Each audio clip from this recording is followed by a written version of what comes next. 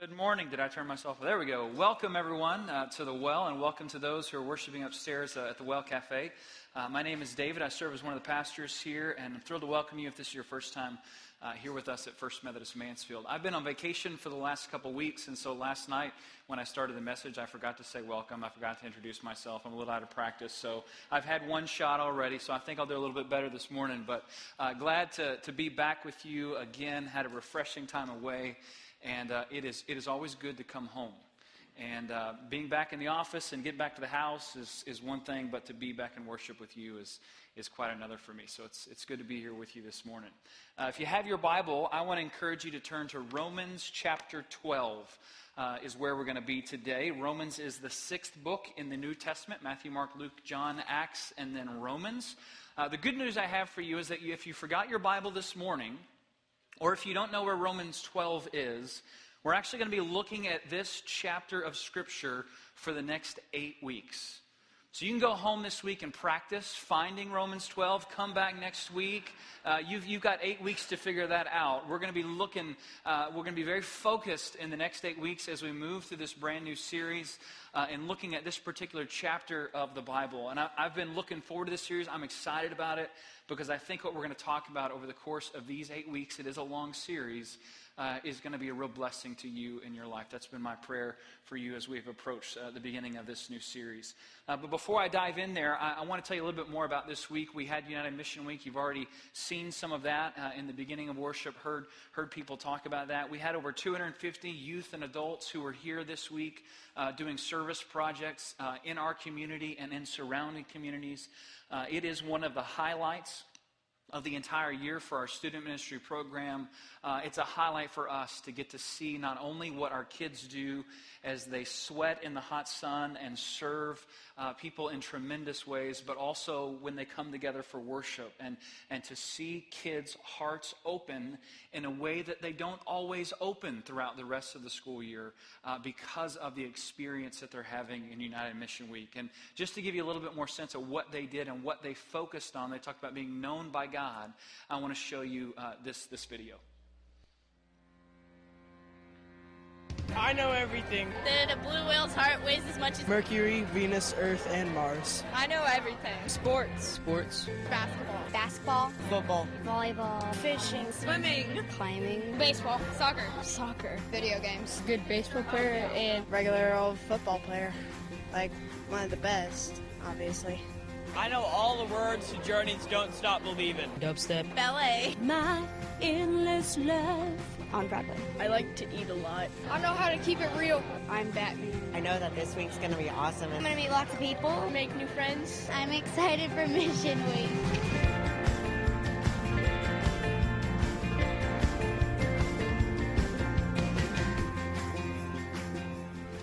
I know I'm tall. Kind of shy and I love to read. I'm a little bit nerdy. Funny. Artistic.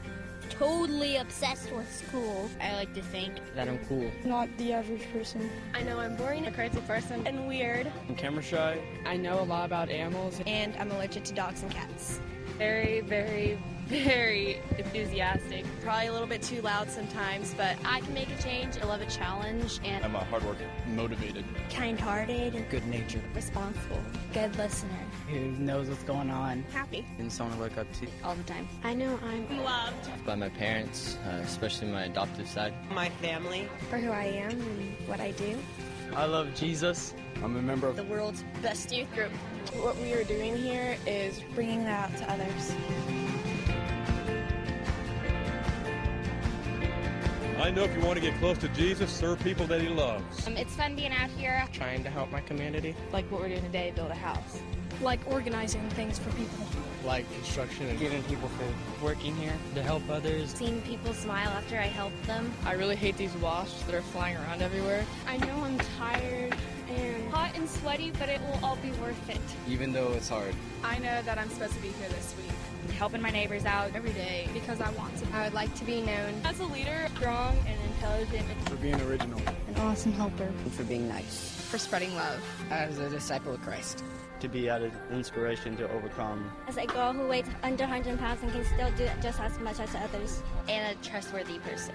Who you can count on and who will never give up. That loves God with all their heart. A motivator who inspires others. Not able to help themselves. Whether we're friends or not. Making a difference. For the impact I have on the world. Might sound corny, but if Loving God. Through every aspect and adventure in life. When somebody needs help.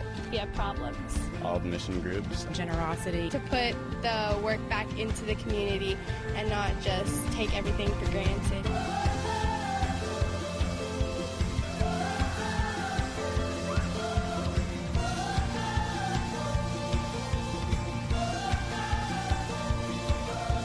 By the positive changes that we're making. In my life. On mission trip. In Texas, America. Everywhere and anywhere I can. Help my country. That everybody wants to have.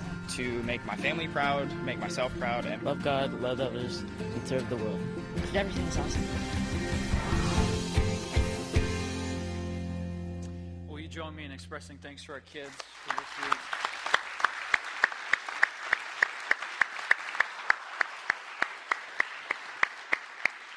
Thursday night, they had a closing worship service, and they invited everyone to come, had a block party outside, food trucks, and lots of fun. And worship was at 8, but I wanted my kids to come, so I told my wife, I want us to go. I want my daughter to see this. She's in 5th grade. So she's there, and she's listening to the band play, and Holly Brower, who helps lead our Well Cafe service, led worship this week, and a lot of the songs that she was doing were songs that my daughter knows from dance, and so I really wanted her to see this, and she leaned over to me in the very beginning, and she said, Dad, when I'm old enough, can I go on Mission Week? I said, yeah, you can. Yeah, you can. What a blessing it is to see our kids serving our community, doing incredible things, but also to see those even younger inspired by that and wanting to grow up to be just like these kids. That's really cool. That happens because of so many people who give their time for Mission Week. Cooks, those who open up their homes for kids to take showers. Boy, we really appreciate that because they smelled so bad. For the adults who gave up, for many of them, a week of vacation. This was vacation, to come to sweat in the hot sun with them, to sleep on the floor, to experience aches in their body that they didn't know were possible, all to support these kids and to be a part of that. I want to thank you for that, if you were one of those volunteers. I know it made a difference in the lives of our kids because it made a difference in my life when I was at a similar stage in my journey. So we're going to start this new series, and the first thing I'm going to do is take this name tag off because I can tell I'm blinding some people. But anyways, we're going to start this new series, and I want to frame for us what this journey is going to be about. I told you it's 8 weeks long. We're going to be looking at one chapter of the Bible. And so what I want to do is just help you understand where we're going, what our journey is going to be about. And I want to do that by sharing with you 2 stories. And the first story I want to share with you is my own story. So at 16, I became a Christian. Now, I was raised in the church. My dad is a United Methodist pastor like me. He still serves today. He's got a church in Arlington. And so as a child, there were really 3 places that I was at all times. I was home, I was at school, or I was at church. My family still lives that way today. That's been my entire life's journey. I don't know what it's like to not go to church every 7 days. I mean, I've never lived anything but that. And yet, there was still a time in my own life where I felt like I had to make a decision to make my parents' faith my own faith. That was a critical time for me. Now, depending on your tradition, there are lots of different words that we use to describe what that decision is all about. So some people might say that was the moment in my life when I became a Christian. Some may say that that's the moment where I accepted Jesus into my heart. Some may say that, well, that's the moment that you prayed the sinner's prayer. You said, Lord, I'm a sinner. I want you to come into my life. I want my life to be about you. Some may describe it as beginning a journey of faith or becoming a disciple of Jesus. Or some might say, David, that was the night that you got saved. I don't care what you call it. You can call it whatever you want. You can use whatever language that you want. When I was 16 and I made that decision, for me, the way I thought of it was, this was the day that I became a Christian.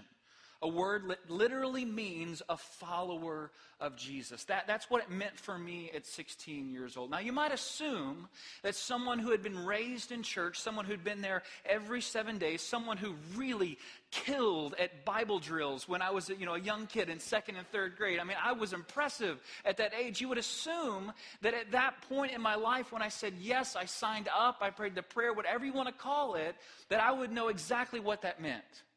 That I would be ready to go and I would know exactly what the rest of my life, what that would mean for the rest of my life. But I don't think that was the case. Looking at it from today, from the vantage point of where I am in my life now, I'm not sure I really knew what I was signing up for. I'm not really sure I knew what it would mean for the rest of my life. I thought that this decision would immediately lead to radical transformation in my life. But those are not the words that I would use to describe those first few years of living my life as a Christian. I half thought that when I said these words, something magical was going to happen in my heart and life, and suddenly thoughts would be different, attitudes would be different, behaviors would be different, that somehow, like Tinkerbell, was going to show up and make me into a new person. That was sort of my expectation, but that's not what happened for me. And when I look back on that point in my life and those years that followed that decision, I can look at and see a couple reasons why that was. The first was I was young and dumb. I mean, I was just at a time in my life where things were changing. I had no idea who I was, what 16-year-old does. I was still figuring out what made up David, what I was good at, where I fit. I was in that same stage that many people go through during those teenage years of just trying to find some solid ground where I could build my life and say, this makes sense. I didn't know any of those things. I had no identity at that time. I was in that really critical time of change and transition and trying to figure out who I was and what I was going to be in the world. And I know that was part of it. Part of the attitude and the thoughts and the behaviors that drove me in those early years was so much about trying to discover who I was and where I fit in the world. But there's another reason. There's another thing that, again, from the vantage point of where I am today and looking back, I can see that there was something else I was lacking. And this is what it was. I didn't have an adequate answer to the question, what's next after the saving? So again, I was raised in church. I'd done almost everything that you could do. I mean, I was an all-star at Vacation Bible Camp, there every week for youth group. But I didn't know what was next after the saving. Now, what I've discovered in the 14 years that I've served as a pastor is that point of confusion for me is a common one for people. We sort of have this sense, we know that saying yes to Jesus, praying the prayer, again, all sorts of different language that we use to describe how faith begins. We have this understanding that is a pretty big deal. A conversion experience, if you will, a moment where you say, I'm in, or at least a period of time where you grow in your conviction that this is what you want your life to be about. It may not be one particular moment, but a period of time where your faith, your conviction deepens. We know that's important, that you need to do that, but often we struggle with understanding what's after that. What are the next steps of faith? Most of us, if we've said yes to Jesus, if we signed up for this thing, if we would identify ourselves as a Christian, we could probably articulate what we have been saved from. But fewer of us could articulate what we have been saved for. What is the Christian life really all about? What is this journey of faith really all about? And what's next for us after the saving? That is the question that we're going to look at over the course of the next 8 weeks. Is understanding that making a decision for Jesus is a huge, huge part of our faith and our life. It's something that we want for everyone who's a part of this family of faith, that they would make a decision for Jesus. But more importantly, that they would know what comes next and how you begin to engage the life that God dreams that you will one day find. That's what we want to talk about in the next 8 weeks, is what's next after the saving. So I told you I've been on vacation. Let me just tell you what vacation is like for me. Vacation for me has to include 3 things. These are the 3 things that make vacation good. If any of these 3 things are missing, I sort of feel like I miss out on the renewing, refreshing aspect that vacation is supposed to have for all of us. I don't know if you know that, but that's what vacation is supposed to be for. So keep that in mind as you're planning your next vacation. If you come back more tired than when you left, you've done something wrong. You haven't done vacation well. You've failed at vacation. These are the 3 things I need.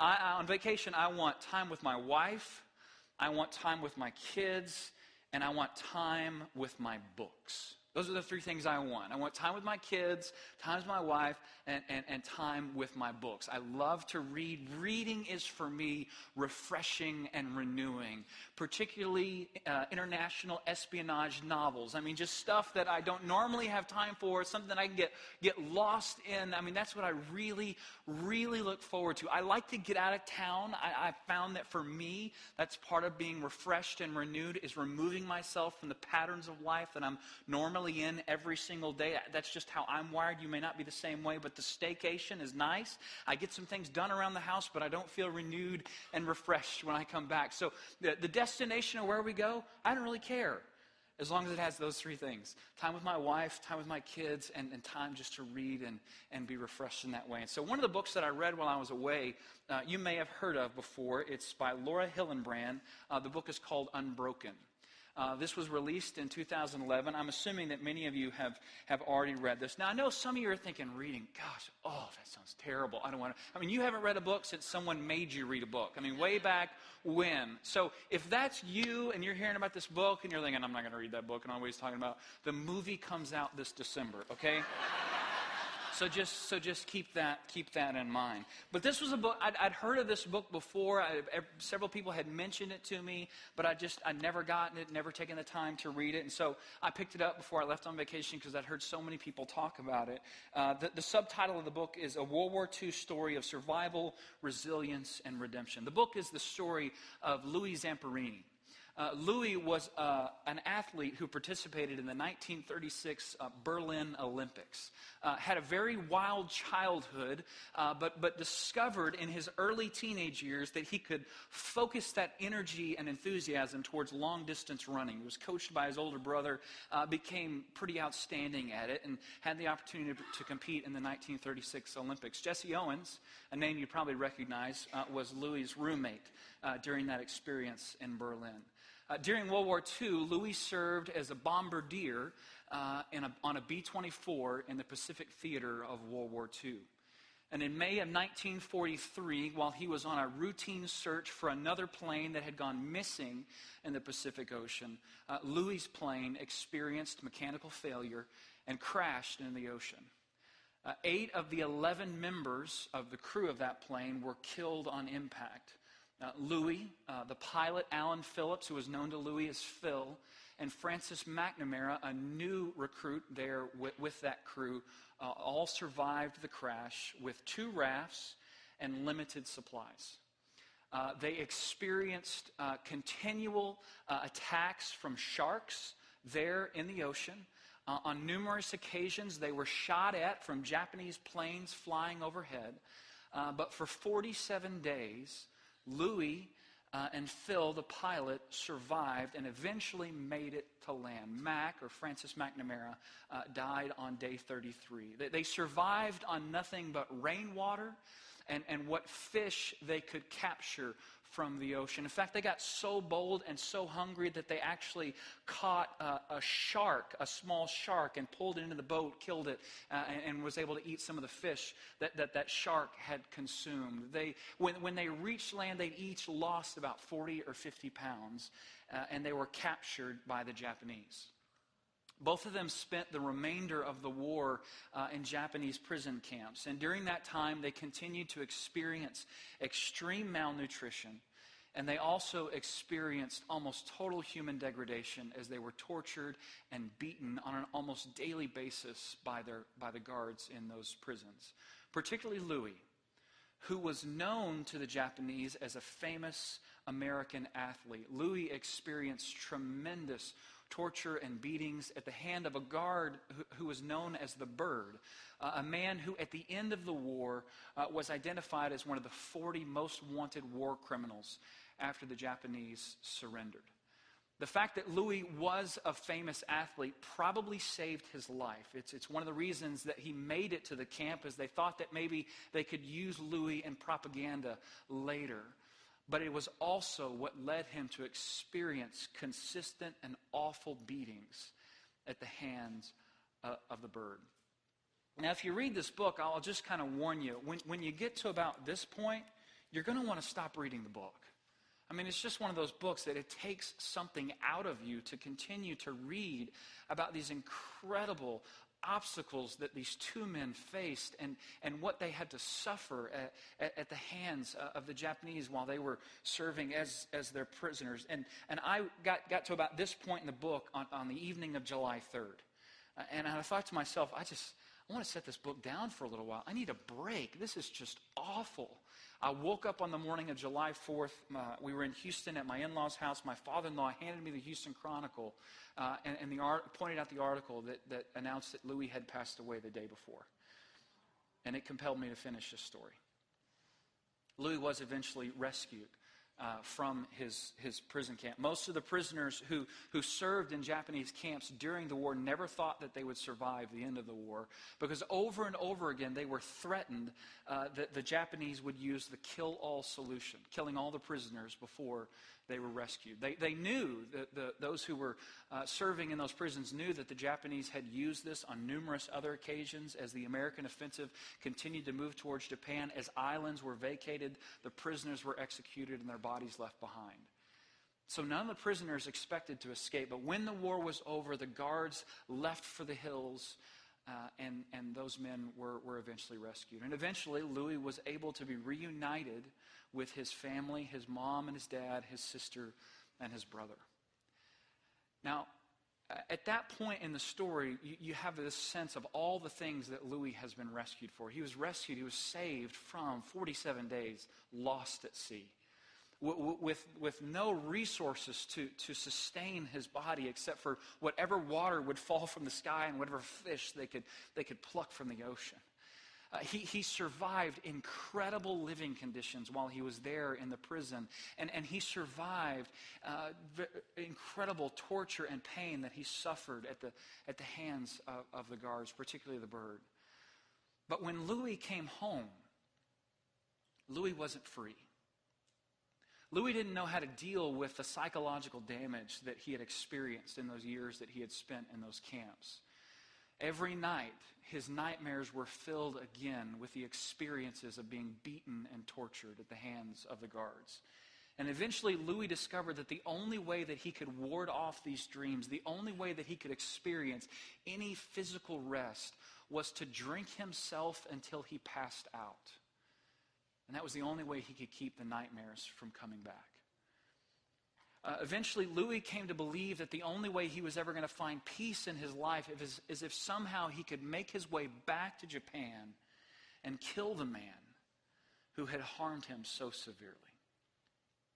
That all changed for Louis when he finally relented to his wife's demands and decided to go with her to a camp revival meeting in California, where a young evangelist by the name of Billy Graham was sharing at the time. The only reason that Louis went, he had no interest in the religion. The only reason that he went is his wife had already left him.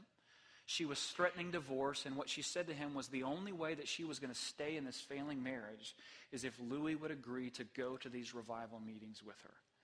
He went the first night, he got to the end of the message, and when Graham asked every eye to close and head to bow, Louis got up and he left.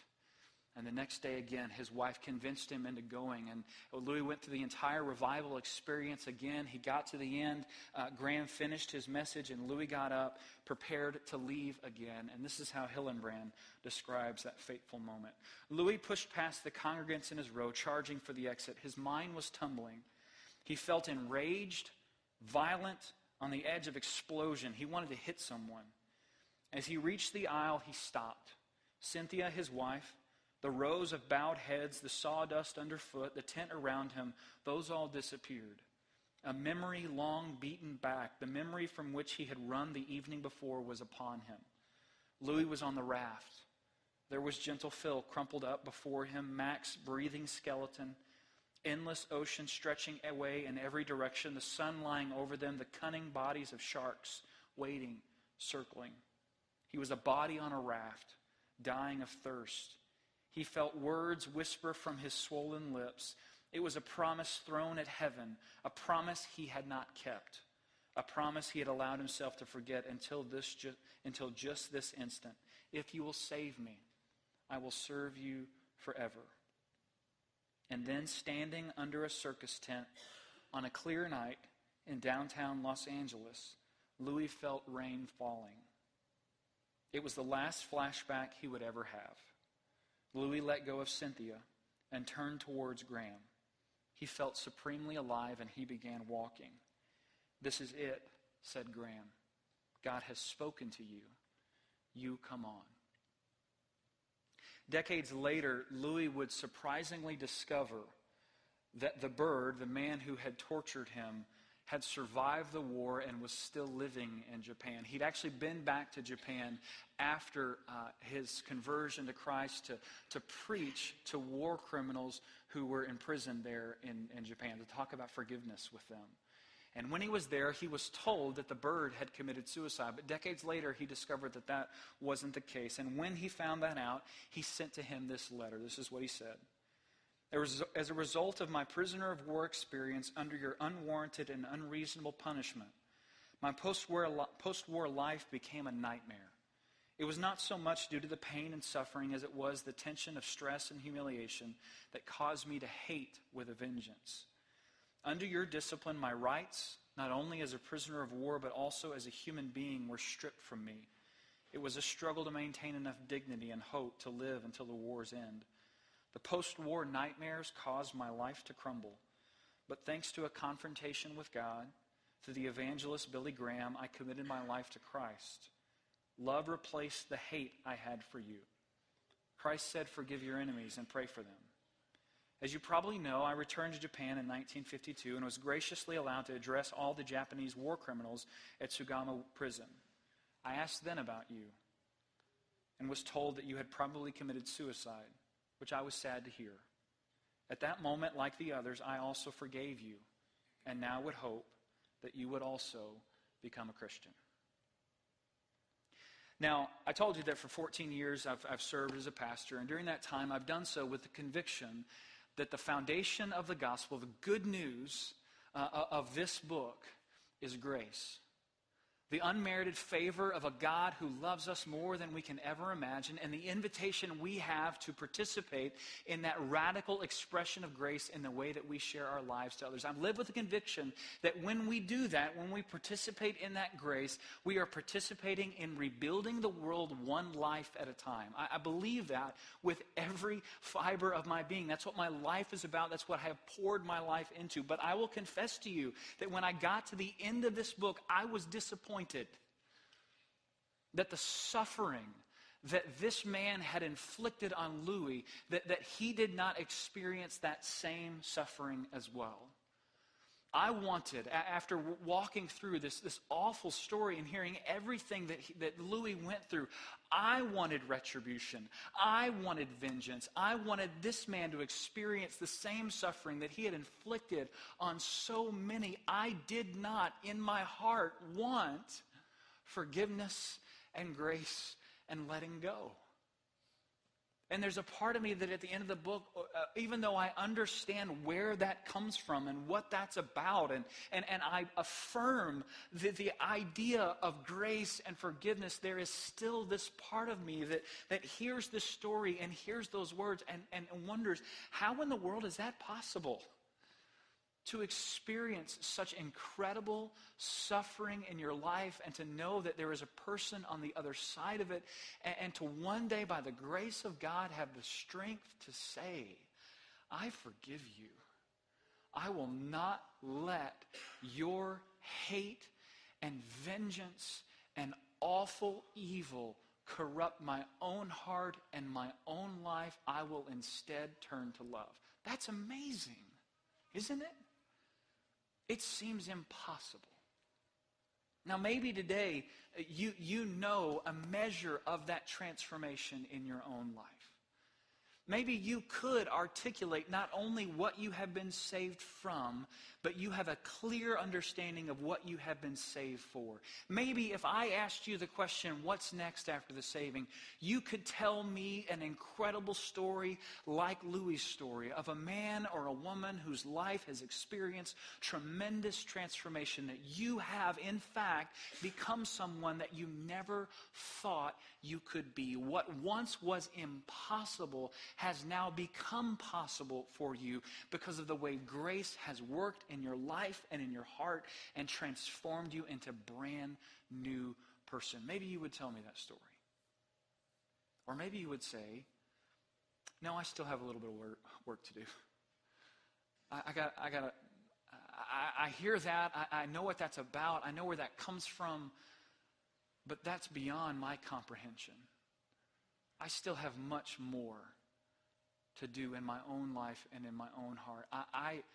I need to know more about what's next after the saving. And if that's you, you're invited to come back next week. If you're in the first category, you can take 8 weeks off. But if that's you, I want to invite you back to hear these words from Romans chapter 12, to hear these instructions that Paul offers as he expresses to us what the Christian life is all about, what the road looks like after the saving, where we are inspired to go and where God invites us to go once we make that initial commitment to faith. I believe that you and I have been saved to be disciples of Jesus. That you have not only been saved from things, but that you have been saved for a very important purpose. That there is a person that God believes that you can one day become. And I believe that at the end of your life, the most important thing to you will be how far you have progressed in becoming that person that God believes that you may one day be. Now, along the way, there are multiple opportunities to find distraction. There are multiple opportunities to pursue something differently. But I'm convinced that for all of us, at the end of our life, the thing that will matter more than anything else is how far we have progressed in that journey. And when someone gathers with your loved ones to hear the story of your life, to understand what your life was all about, what will mean the most to them, what will be the most transformative for them, is how far you have come in that journey of becoming the person that God has called you to be. In other words, one of the most critical questions that every Christian must know the answer to is what's next after the saving. Otherwise, we may have a story that begins in a tremendous way that we can celebrate, but we'll have nothing at the end to look back on and say, look at how far I've progressed in becoming the person that God has called me to be. So I want you to be here the next 8 weeks as we unpack this and we dream together of what God can do with a life that knows what's next after the saving. So what I want to do in closing is just read to you these words from Romans chapter 12. I want you to hear them for the first time. I want you to spend some time this week just thinking about what these words say. And then I'm going to close in a prayer for you and for our church as we begin this journey together. Paul writes, brothers and sisters, in light of all I have shared with you about God's mercies, I urge you to offer your bodies as a living and holy sacrifice to God, a sacred offering that brings him pleasure. This is your reasonable, essential worship. Do not allow this world to mold you in its own image. Instead, be transformed from the inside out by renewing your mind. As a result, you will be able to discern what God wills and whatever God finds good, pleasing, and complete. Because of the grace allotted to me, I can respectfully tell you not to think of yourself as being more important than you are. Devote your minds to sound judgment, since God has assigned to each of us a measure of faith. For in the same way that one body has so many different parts, each with different functions, we too, the many, are different parts that form one body in the anointed one, Jesus. Each one of us is joined with one another, and we become together what we could not be alone. Since our gifts vary depending on the grace poured out on each of us, it is important that we exercise the gifts that we have been given. Love others well. And don't hide behind a mask. Love authentically. Despise evil. Pursue what is good as if your life depends on it. Live in true devotion to one another. Loving each other as sisters and brothers. Be first to honor others by putting them first. Do not slacken your faithfulness and hard work. Let your spirit be on fire, bubbling up and boiling over as you serve the Lord. Do not forget to rejoice, for hope is always just around the corner. Hold up through the hard times that are coming and devote yourselves to prayer. Share what you have with the saints so that they lack nothing. Take every opportunity to open your life and home to others. If people mistreat you, or malign you, or we might say when that happens, bless them. Always speak blessings, not curses. If someone has cause to celebrate, join in the celebration. And if others are weeping, join in that as well. Work toward unity and live in harmony with one another. Avoid thinking you are better than others or wiser than the rest. Instead, embrace common people and ordinary tasks. Do not retaliate with evil, regardless of the evil brought against you. Try instead to do what is good and right and honorable as agreed upon by all the people. If it is within your power, make peace with all people. Again, my loved ones, do not seek revenge. Instead, allow God's wrath to make sure justice is served. Turn it over to Him. For the Scriptures say, revenge is mine, I will settle all scores. But consider this bit of wisdom. If your enemy is hungry, give him something to eat. If he is thirsty, give him something to drink. Because if you treat him kindly, it will be like heaping hot coals on top of his head. Never let evil get the best of you. Instead, overpower evil with the good. Let's pray.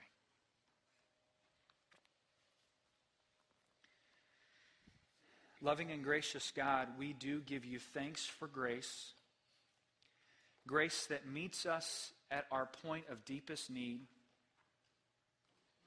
Grace that meets us when we find ourselves alone and not knowing where to turn. We thank you, Lord, for the invitation you offer to us to participate in that grace. And in that process, Lord, a process that is fuzzy for us, in that process, Lord, to become something that we never thought was possible.